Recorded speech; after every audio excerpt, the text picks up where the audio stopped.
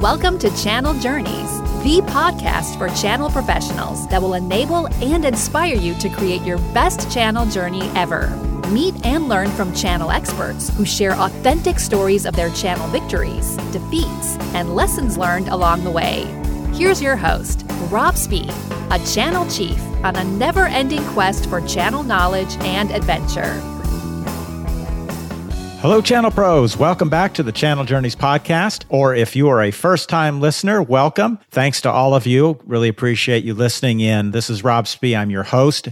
I am the founder of Channel Journeys, where I am on a quest for continuous channel learning and helping you achieve channel excellence. Last week, you heard from a CompTIA Channel Advisory Board member, Jason Bystrak, and this week, I have another CompTIA Advisory Board member. This is Angus Robertson. He's the Vice Chair of the Business Applications Advisory Council. We met out at ChannelCon. Angus is also the Chief Revenue Officer at Axient, where he was recently promoted from Chief Marketing Officer. Angus and I got chatting about SaaS channels, SaaS channel metrics, and he joins me today to share how Axient developed or redeveloped and executed their SaaS channel strategy to create a frictionless experience. And he talks about the 4 key channel metrics that he uses to measure their channel success. Super interesting interview. Let's just jump right in with Angus Robertson. Here we go.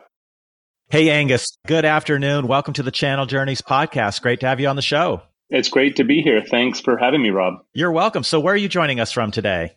I'm actually joining you from Indianapolis in Indiana. It's the first time I've been here since I was actually born here, but I'm on my way to Baltimore. I'm going to the Channel Futures show next week, but most of the time I'm based in my home of Denver, Colorado. Yeah, that's where I was expecting to find you. Well, that's great. So you're back in the hometown visiting old friends? Yes, exactly. So my wife went to school with a friend of hers who lives here now. So we're just hanging out, playing some golf and pickleball. It's the first time I played pickleball. It's actually surprisingly fun and surprisingly good workout. That's great. I got to try that. I see a lot of people playing it. Haven't given it a shot yet. Yeah. Well, thanks for joining us from your hometown on your vacation. Really looking forward to chatting with you. And you and I met, it was, out at CompTIA's event in Vegas a couple months ago. And we got chatting about some different topics. And it sounded like a really great thing that we could discuss with all the work that you've done at Axient in mapping out your channel strategy and how you're executing it and what you're measuring. All things that I'm interested in, and I know our audience is interested in too. So, and I have a lot of questions about your channel, even your personal channel journey, because you've worn a lot of different hats in your career too. So I want to dive into that as well. Sure. All right, great. So why don't we get started with the Axient story and how you got started there looking at the channel? Because from what you explained to me, and I don't know how familiar people are with Axient and what you guys do, recovery as a service, and you've been formed through a number of or several acquisitions and mergers, right? Yes, that's correct. So there's been about 4 or 5 actual acquisitions over the years. Both eFolder and Axient have been around for more than a decade. eFolder was primarily a cloud infrastructure company reselling some of their own IP, but also selling other business continuity solutions. And then just about 2 years ago, we brought Axient together with the eFolder and retained the Axient name because we're focused much more on our own IP and developing our own IP, but only selling through the channel. And that's really mostly through managed service providers. But we ended up having about 3 different solutions or 3 different products that we sell. One is our SaaS backup solution, primarily around Office 365 called CloudFinder. We also have a secure file sync and share solution, Anchor. And then, of course, we have our business continuity solution, both Axient RepLibit and Axient BRC. So did you have 3 different channel strategies as well? How much did those differ? Yes, it's really interesting. I think there was really primarily 2 different channel strategies. So eFolder's always been focused on the channel and really working very closely with MSPs, primarily in North America. Axient originally had, prior to the acquisition by eFolder, had a pretty strong channel strategy, but then shifted, as most MSPs hate to hear and generally don't forget, they shifted to more of a direct mid-market enterprise play, which really didn't work out for them. And that was the reason eFolder was able to acquire Axient, because they have some pretty amazing IP around business continuity and disaster recovery as a service. So after that acquisition, there was still really two camps, the original Axient camp and the eFolder camp. Over time, we've really been able to simplify our approach and really double down on the original eFolder approach and that channel-only MSP strategy. Were you there at Axient when they made the decision to scale back from the channel and go direct? I was not. That was a few years ago. Probably thankful you weren't there. Do you know what drove that kind of decision? It was the CEO at the time and his belief that in order to drive a large enterprise valuation, especially with a VC-backed company, I think they raised at least $100 million, that they really needed to have a direct software as a service play. And obviously, as we've seen from the recent appetite from private equity companies, that certainly proved not to be true, that a lot of channel companies, both on the vendor side and the actual MSP side, have fairly high valuations for PEs. So it was a pretty big decision that CEO made, which led them to not be successful.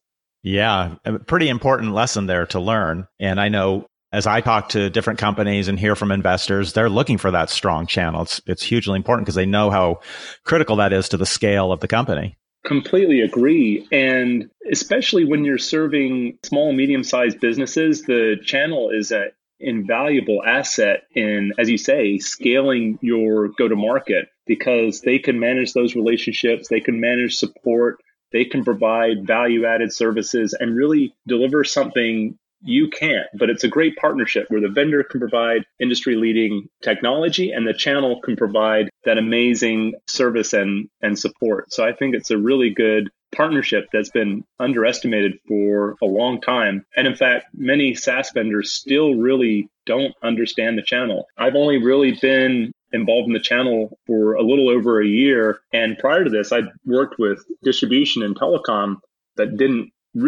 have as much of an idea around the managed service provider space and opportunity and what the capability was. So it's been a great learning experience for me as well. Well, you've learned a lot over the last year, then, I'd say. Absolutely. No, it's been really great working with folks, Jason Feistrak, who led our channel. Of course, he was at Ingram and now at D&H, but partnering with folks like Pax8 and working with some of our large managed service providers and our partner advisory council. And of course, getting really involved in CompTIA through our relationship with the Compliancy Group and Mark Haskelson. So one thing that the channel's not short of is relationships, especially if you're willing to put in the work and you have something to offer. Yeah, it is. It's about relationships. And one of the things I really love about doing this podcast is the relationships that I've built and the people I've met. And, you mentioned Pax8, chance to meet Ryan Walsh and have him on the show. And Jason, I had on the show just last week. So that's actually a great tie-in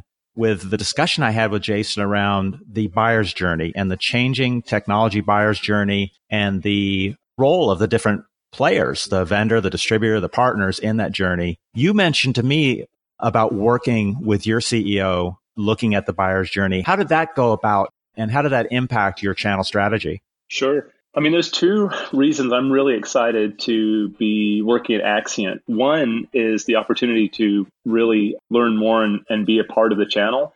But the second is this evolution or revolution that's happening in how vendors go to market and how vendors sell and how buyers buy. Technology is really significantly changing this model. And I think a company like Atlassian was one of the first to really think about how they go to market in a different way. So from the very get-go, they focused on building what they call a remarkable product. Mm-hmm. In other words, a product that their customers would remark about or remark on. And that's led them to, I think they're $500 million in revenue now, but a $30 billion valuation. And they started with, I think, two guys in college in Australia with $10,000 in credit card debt. So amazing. That focus has changed everything, and especially for B2C or B2B, where it's more of a transactional sell. there's this real opportunity to show that early value and get a customer, even if it's at a small deal size, but a customer that is really excited about how you solve their problem and the value you deliver to solving that problem. So that really frictionless experience in terms of entering into an initial relationship between the vendor and the customer.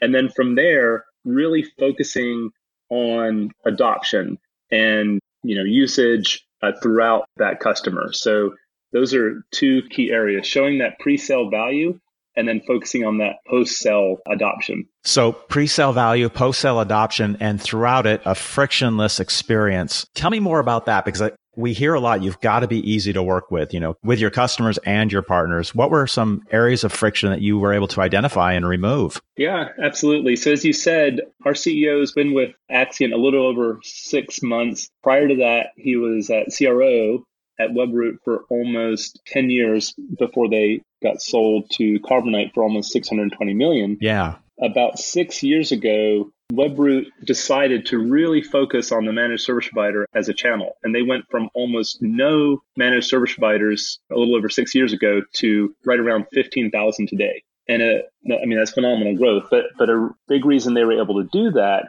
is by focusing on that partner experience. So one of the things David did when he came in was really get to know our partners, get to know how we worked internally. He very quickly found out that we were doing too much and we were making it too hard for our partners. So one of the first things we focused on was creating a combined marketing, sales, and partner success organization that was built around a frictionless buyer's experience. And our job is to make it as easy to buy from us as possible and be able to measure that throughout the experience. And we do that through trials, and we can actually see if there are any friction points through our unified trial process.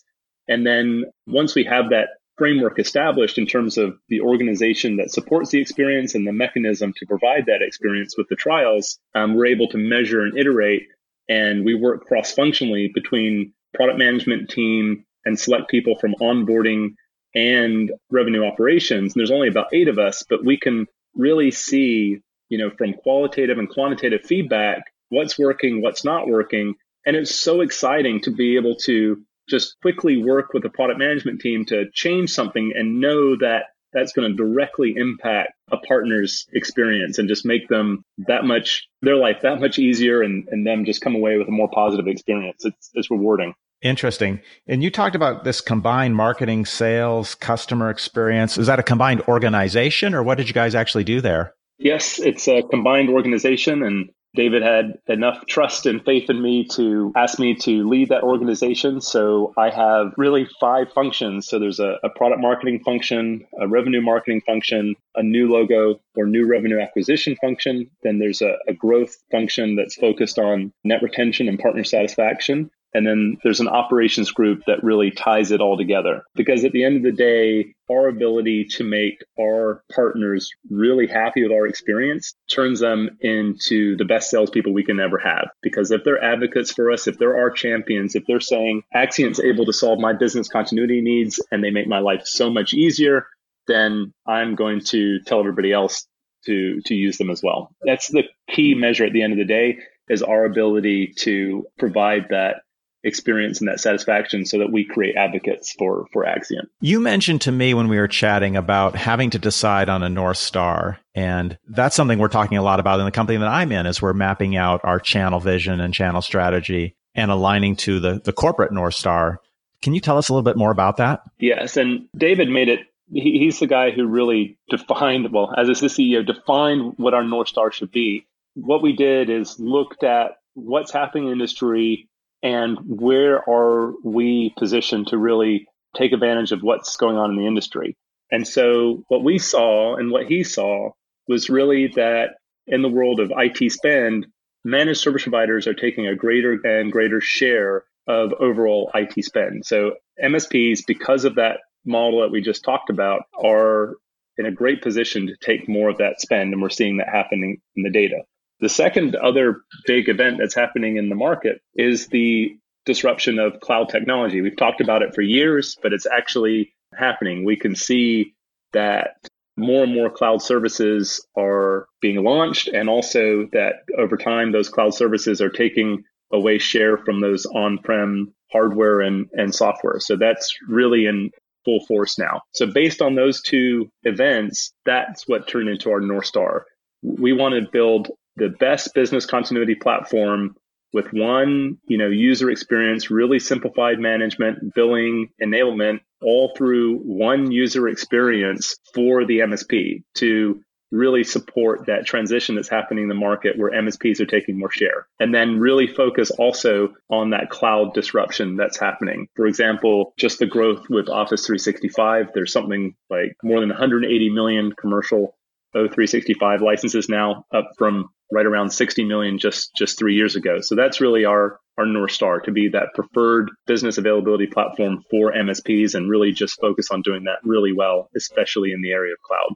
So the MSP is your customer, it sounds like. That's who you focus on. That's right. Do you even know who the end customers are of the MSPs? No, we don't. So we don't actually even have to worry about deal registration or anything like that. The MSP is free to sell to whoever they want to. It's their business. And an MSP stack, you generally have productivity, connectivity, security, and backup. And so we just want to be that preferred backup solution. And however they want to sell it, either as their own brand or if they want to co-brand it with Axient, we enable both approaches. And that just gives you laser clarity, doesn't it, in execution, having that distinction and not trying to serve both that end customer and the MSP. You're absolutely right. You cannot underestimate the power of simplicity and focus in just speed of execution. It just makes it so much easier that from a go-to-market standpoint, we're focused on just making the MSP happy, managing everything else around that to support that end result. Yeah, I worked for Carbonite, and this was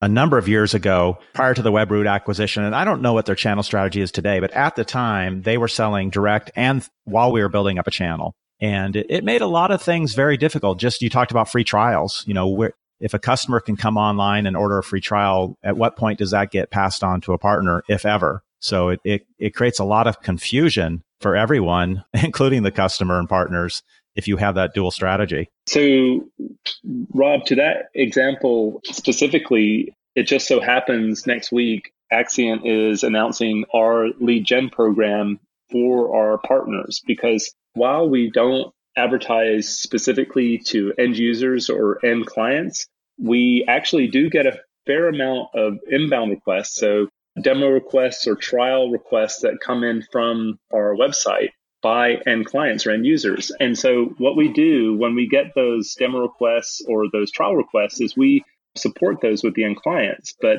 we do a semi-automated process where we actually have a salesperson qualify the opportunity. And if there's a real opportunity, that opportunity gets assigned to one of our existing MSP partners. And one of the biggest challenges MSPs have is acquiring new partners. So we have a pretty capable sales and marketing engine for business continuity leads and opportunities. So that's a great way of making MSPs happy and building on that loyalty to the Axient brand if we can deliver those qualified opportunities to our partners. And without really spending a lot of marketing dollars there, we do get a fair number of opportunities every month that we pass over to our MSPs. And so we're going to be doubling down and automating that process even more through our partner portal. Yeah, I think that's an important point you make there, because you don't want to give up the marketing power of your own company to uncover leads and potential customers, but creating a frictionless process and that focus that the partners, the MSPs, aren't worried that you're going to try to take that business direct. They know you have a 100% channel strategy and you're going to pass that lead to one MSP or another, depending on the situation, right? Yeah, exactly. Because generally speaking, MSPs are not going to have as much horsepower as we have on the sales and marketing side. And they're not going to have as much specialization as we do on the business continuity side. So, we can really help them in, building that brand and bringing that demand or capturing that demand and then routing it back to the MSPs. And of course, anytime there's an upsell or cross-sell opportunity at one of our resellers, we benefit. So you've created your North Star. You're going to be the top preferred vendor for the MSPs. You've got a 100% MSP channel strategy. You've made your process frictionless, and now you go on to start executing. Let's talk about the metrics and things that you're tracking to know that you're on track or off track. What are some of the key things that you found are important as a SaaS company to track in the channel? So I'm one of those marketing guys or sales and marketing guys that really loves operations and measurement. And over the years, there's, I think, 4 metrics that I really focus on and think about. So one is your LTV to CAC ratio, so lifetime value to customer acquisition cost, or in our case, partner acquisition cost. Also looking at your demand waterfall. So what's the quantity of leads that you can bring in and what's the quality of those leads? And then the third metric is really the sales velocity, which is great for measuring that quality. And then finally, measuring your ability to create advocates or champions in your customer base or in your channel, and that's through NPS or Net Promoter Score. So those are the 4 key things that you're tracking to know you guys are on track to success. Let's dive into those. I was just going to say, just with regard to LTV and CAC, I mean, every year, no matter what size business you are, you're going to be doing some kind of financial planning and budgeting process. And that's really understanding how much do you want to grow? How much profit do you want to generate? For example, a lot of private equity companies follow the 40% rule, which is they like to see a company generate 40% growth or 40% profit or some combination in between. So it could be 20% growth and 20% profit. So at the end of the day, it adds up to 40%. So we're generally putting our P&L and our growth plan together with that in mind. And then you have to figure out what are the drivers that are going to support that financial model. So where are you going to spend your budget? What programs are you going to spend your budget on? And that's where I use the LTV to CAC ratio. So CAC is pretty simple. It's really just over a period of time, how much are you spending on sales and marketing? And based on that spend, how many new customers or new logos are you acquiring? And then your LTV or lifetime value is 3 variables. It's looking at your gross margin, your churn, so how many customers you're losing over a particular period, and then how much does your customer on average spend with you? So across all of your customers and your total revenue, what's the average per customer? So then you can look at your LTV to CAC ratio, and generally anything over 3 is good, or anything over 4 is really good. So dividing the LTV by the customer acquisition cost. But what's interesting is you can quickly see from those 5 variables what's healthy. Like, you know what a good gross margin should be. You know how many new clients based on your spend you should be able to do. And if any of those is off, then you can focus on one of those 5 and say, okay, my churn's too high, or my logo acquisition's too low, or my gross margin's too low. You know, what programs do I need to initiate, or where do I need to spend my budget to support getting that metric to where it should be? And I think that's really helpful from a sales and marketing standpoint to figure out where you should be spending your budget to support that P&L. Over what time frame are you looking for change? You know, are you looking at this dashboard daily or weekly or monthly, quarterly? What to see trends in that LTV to CAC ratio? Yeah, for me, LTV to CAC, we do, because we're a fairly transactional business with a fairly fast sales cycle. It's about 40 days. So we look at it quarterly, but the period we use is by month. Okay. Yeah. And you have a dashboard where you're looking at these numbers and not just LTV to CAC, but the 5 variables that make it up? Yes. So we can see that close to real time. We're working on getting all those different data sources together in one view. So today we can get them pretty easily, but they end up being in an Excel spreadsheet as opposed to a Power BI dashboard or something like that. So we're working on bringing those pieces together. We're not too far away, but not quite there. Yeah, that's always the fun part. Yes. Bringing data sources together from different functions, because especially in larger companies, you're going to have a different billing system and different HR system, obviously different CRM, different marketing automation. So how do you get them to speak the same language and present, in a way that you can see the information? Yeah, absolutely. All right. On demand waterfall, what kind of key metrics are you looking at from a leads perspective? Yep. So you can go quite granular, or you can go a little bit more high level. If you're going to be high level, I think leads and meetings and opportunities and closed one is good. But we generally go a little bit further. So we'll look at impressions, and impressions can be just how many people see your ad or look at a post on one of your social media channels, and then how that translates into visits to your website, how that translates into leads. And then we categorize leads generally in two different ways, whether it's more of a thought leadership awareness nurture type lead, or if that lead is already in a buyer cycle, or has a funded project. So they're more in the consideration stage. They're starting to evaluate different vendors. And then how many meetings can you get from that? And then how many opportunities can you get from those meetings? How many demos are you doing? How many quotes are you issuing? And then how much MRR do you get from that? So all of those we do have in one dashboard, and we use Insight Squared, which pulls most of that information from Salesforce. And we have SalesLoft and HubSpot that populate the information to Salesforce, and then it's pulled from Salesforce by Insight Squared and presented visually. So we can see the whole demand waterfall, both in terms of quantity and the conversion. And we can also see how those leads are distributed across the different territories, the different sales teams, and then how that's dispositioned. Does each territory have enough to work with, and are those leads followed up in the appropriate way and converted properly? Mm-hmm. Very nice. All right. Sales velocity. Describe that. How do you measure sales velocity? So sales velocity was introduced to me by one of these next-gen data companies called Node.io, and I love the equation. There's 4 variables in the equation. So on the top, you have number of sales opportunities you're working in a given period, multiplied by the average deal size, and then multiplied again by the win rate. And then you divide that number by the length of your sales cycle. So what's really interesting about that is you can look, relatively speaking, what your overall sales velocity is, and then compare that to different sales territories or different campaigns. And you can see which campaigns are doing better than others, or which territories are doing better than others. And that allows you to say, let's double down, let's do more here because we're doing really well, or let's stop doing this because this is really not working as well. And so that just gives you the visibility to make an informed decision about where you can get the most return. So with the LTV to CAC ratio, you said you want to be a 3 or better, right? Yeah. As a number. In sales velocity, what kind of number are you looking for? What's good?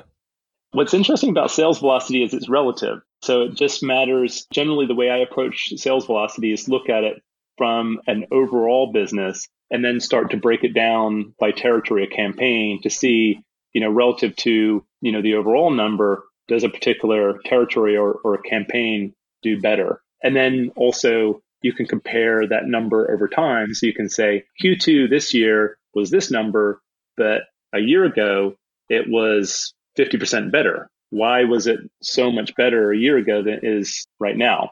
So it just gives you that visibility. So there's no really good or bad answer there. It just depends on your business model and the type of sales cycle you have. Right. Okay. And then you can compare, like you said, different campaigns, different regions. Exactly. Yep. Different partners, maybe. Yeah, that too. Okay, great. So then the fourth one, Net Promoter Score, that's a big one. You're measuring that. Well, tell me, how are you measuring Net Promoter Score? Sure. And just back to what you just said, I think what you just said is really important because you said you could use sales velocity to measure partner capability. It's such an effective metric for determining your ideal partner profile or your ideal customer profile. So what group or what cohort of partners or customers based on demographics, psychographics, technographics, whatever type of graphics, show up, maybe there's a particular vertical or industry or a particular size or a particular type of technology they're using where you get a much higher sales velocity. So understanding what target markets or market segments, sales velocity is a really good tool of narrowing that down and, where you have the best fit or best focus. Yeah. And Net Promoter Score, you may be applying that same process for comparison of what cohorts of where you're seeing a better NPS. Is that right? Yeah. Yep. You're exactly right. So NPS is I think Bain Consulting came up with this originally, but it's a score that's calculated from 0 to 10, where only 9s and 10s are actually promoters, 7s and 8s are passives, and then 0 through 6 are actually detractors. And what you do is you send out a survey to your customer base, and your goal is to get between 10 and 20% response rate. If you're able to get above 20%, that's really good, but you should at least get close to, well, at least 10%. And what you do is you look at the number of people who were detractors, so scored you at either a 0 or a 6, and then the number of folks that scored you at a 9 or a 10, and divide the number of 9s and 10s by the total, and the number of 0s through 6s by the total, and then subtract the detractors from the promoters, and you get your net promoter score. And it can be all the way from a negative 100 to a positive 100. And generally speaking, this does vary by industry, but anything above 50 is world class. So companies like Apple are above 70, I think. And that's when you start getting into these fanatics that go around saying that Apple's the best thing that you could ever buy, and they won't hear any negative word about it and just keep telling you to buy. So that's a really great. Sleeping on the sidewalk for a week for your latest product. Exactly. The one thing I forgot to mention, the most important thing, is the question that you ask on that survey is you ask your client or your customer, how likely would you recommend our product or service to a friend or colleague? And that's what they score you on. And it's just a really simple question. And that's the only mandatory question. And then there can be an optional, 2 or 3 additional questions that ask for a little bit more feedback on the specific product or service that you're offering. But it's it's so simple, but it's so powerful, because then you can follow up on those 9s and 10s, and they're already out there helping you sell your product or service. And so you can do case studies or have them speak on webinars, but then also you can reach out to those 0s through 6s and find out why they're unhappy. And I've been on calls with 0s where they've been really, really unhappy. And by the end of the call, they're very happy and they want to buy more. So, people who score you a 0 are generally very passionate, and feel very strongly.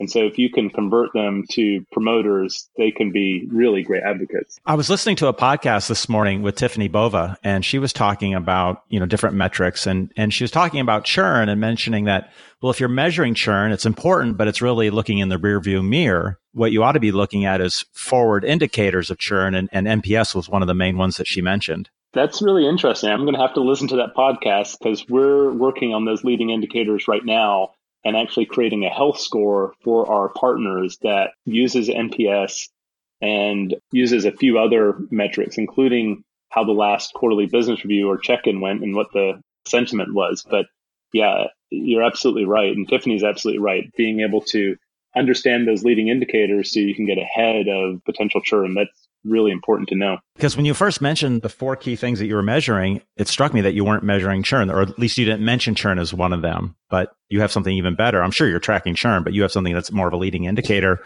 that you can then make that phone call and prevent them from churning before they even drop. Yeah. And we do measure churn. It's one of those 3 variables in the lifetime value, the churn numbers in there. Yeah. So it's important to us, but both the leading and the lagging indicator, we care about both. Yeah. All right, great. Well, it's in there. Well, this is fantastic stuff. And I think it's hugely helpful for SaaS companies who are building out their channel strategy and looking to what kind of metrics can they measure. I'm certainly learning from this.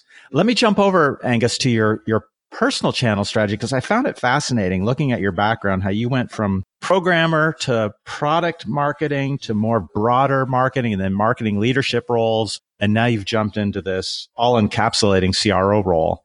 It's quite a fantastic journey.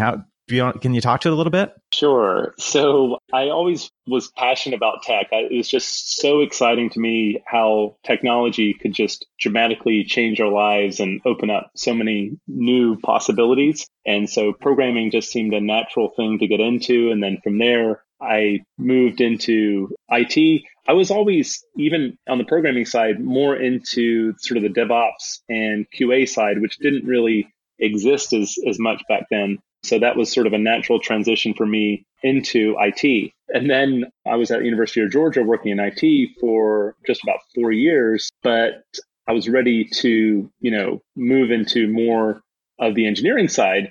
And what's funny is I thought I was getting an engineering job in Hawaii working for a telecom startup. but it was actually a marketing job. It was a product management job. This was in the middle of 2000 when everybody was hiring like crazy and there was a pretty low bar for getting in. Angus, you didn't care what job you were getting. You were moving to Hawaii.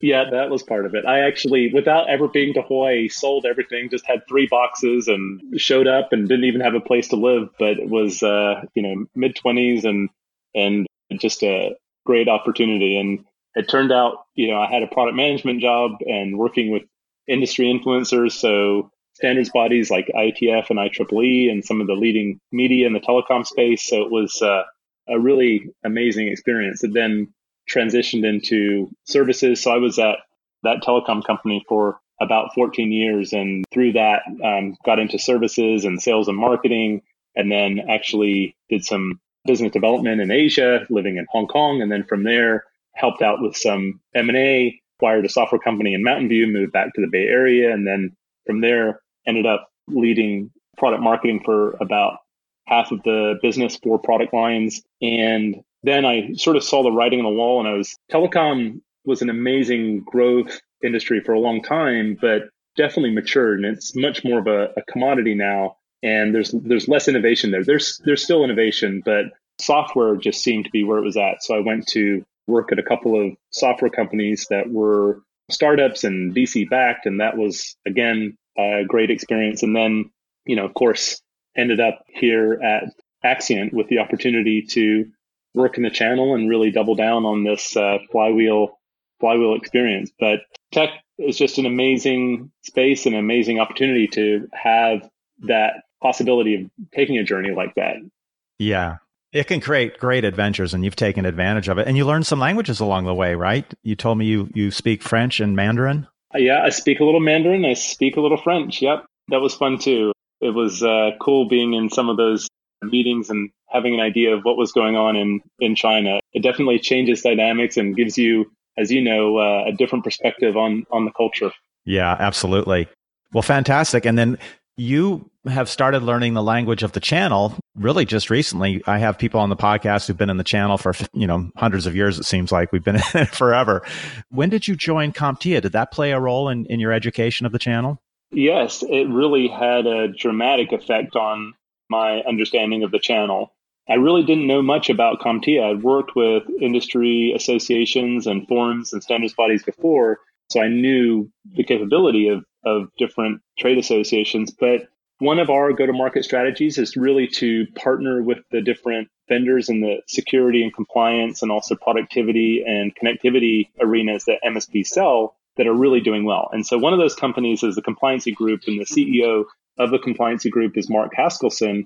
He said, Angus, you should really get involved in CompTIA.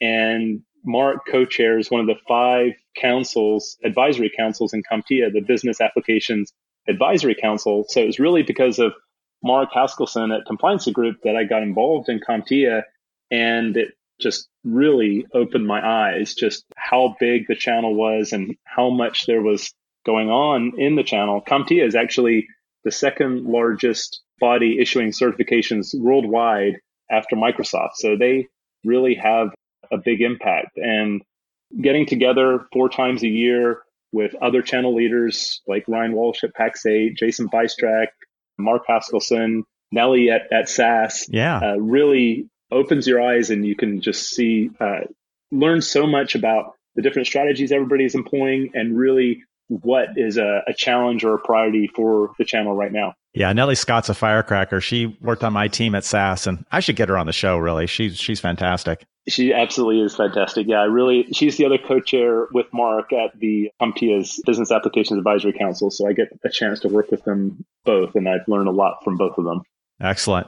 Well, we've covered a lot of ground, Angus. Is there anything that we missed that you had hoped to talk about? No, this has been phenomenal. Again, Rob, I really appreciate you inviting me on. I love talking about business and the different metrics around business. And now that I'm learning more about the channel, how we can really support the channel and help the channel grow and be more effective. Excellent. Any advice out there for SaaS companies that are looking to build a channel or looking to accelerate their channel? I think most SaaS companies don't know what they're missing because they really just don't understand the power of the channel. So any SaaS company that is looking to really focus on small or medium-sized business, the channel, especially managed service providers, is a phenomenal opportunity, and it's still underserved, especially in the arena of SaaS. So if you have a SaaS product that doesn't have high penetration in the MSP and not a lot of competition there, it's a way for you to really differentiate. So I think there's a big opportunity for many SaaS vendors. Well, amen to that. I wholeheartedly agree. Well, that's a great place to wrap it up, Angus. Thanks again for joining us. A lot of great content here, and I hope to run into you again soon. I won't be at that event that you're heading to, but hopefully I'll find you at another one coming up soon. Yeah, that sounds great. I look forward to it as well, Rob. Thanks again. You're welcome. All right, take care. All right, that was fantastic. Thank you, Angus. It's amazing how much he has learned and done in the channel in such a short time. I really love his 4 key metrics for measuring channel success. Be sure to visit my website, channeljourneys.com. Go to /CJ37 for all the show notes. So that's channeljourneys.com /CJ37. And I'll recap each of his channel metrics there for you as well. Also, while you're at the website, go to the homepage. Check out my new free course on how to build a SaaS channel. Would love for you to take that and give me your feedback. Also, I hope you found this podcast and all the others super interesting and also a bit of fun. And if you did, please leave a positive rating and review on iTunes or wherever you may be listening to this show. That will help continue to grow the audience and get more channel pros listening, and we can continue to propel the channel. I have some really amazing channel influencers coming up in future episodes. You don't want to miss those. So join me again in 2 weeks. And until then, have a great channel journey. Thanks for listening to Channel Journeys. For show notes and other Channel Journey podcasts, visit channeljourneys.com. If you liked today's show, please forward it to your channel friends. And be sure to tune in for Rob's next channel adventure.